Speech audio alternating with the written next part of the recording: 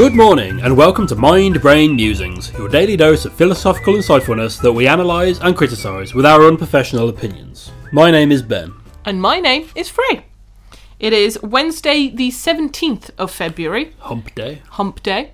That's why we say that every Wednesday. Every Wednesday is Hump Day. True. Your quote for the day is... That's a good one. Excellent. It's almost weekend worthy. Almost.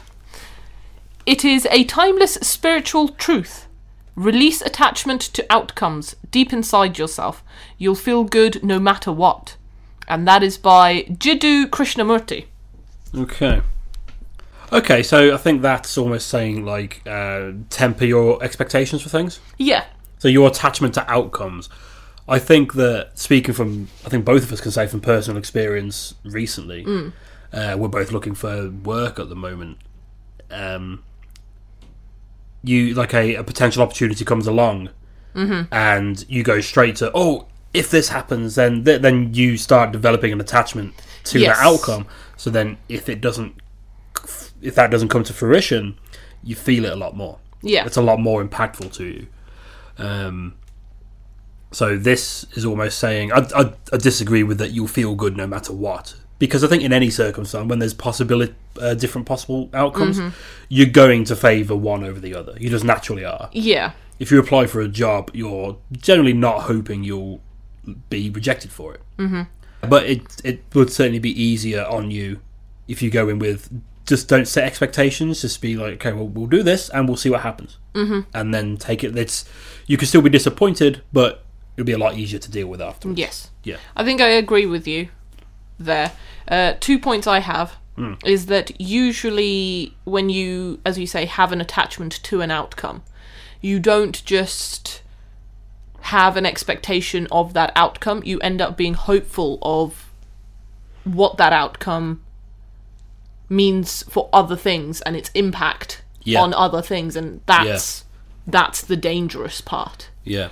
And the feeling good no matter what, again, I agree. I think even if you have no attachment to the outcome, you'll only go as far as having like a neutral feeling towards it. Yeah. So the feeling good part, I do not agree with. Yeah. That.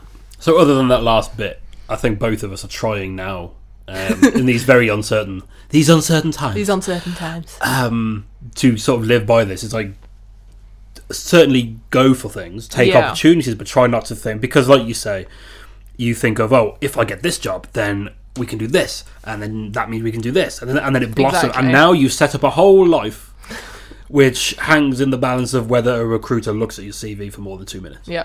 A palace of lies.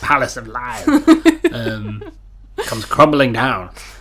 I think that's quite a timely one for us. It is, but it is incredibly difficult. It is difficult. I will say, again, a lot of the advice, shall we say, the inspirational quotes that we've read, we might wholeheartedly agree with aspects of them, but that doesn't mean that it's easy to just change your mindset and train your brain to think in that particular way. It's a very slow, difficult process. It is, especially in these uncertain times, because we're just looking for any glimmer of hope. This is almost saying, like, don't get excited about the light at the end of the tunnel. Yeah, because it could be something else. Yes, it could be an electric spark of 10,000 volts that will kill you.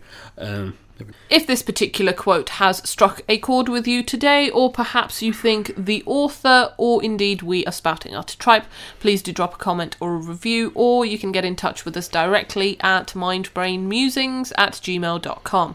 Enjoy the rest of your day, whatever you may be doing, and we'll see you tomorrow for another Mind Brain Musing.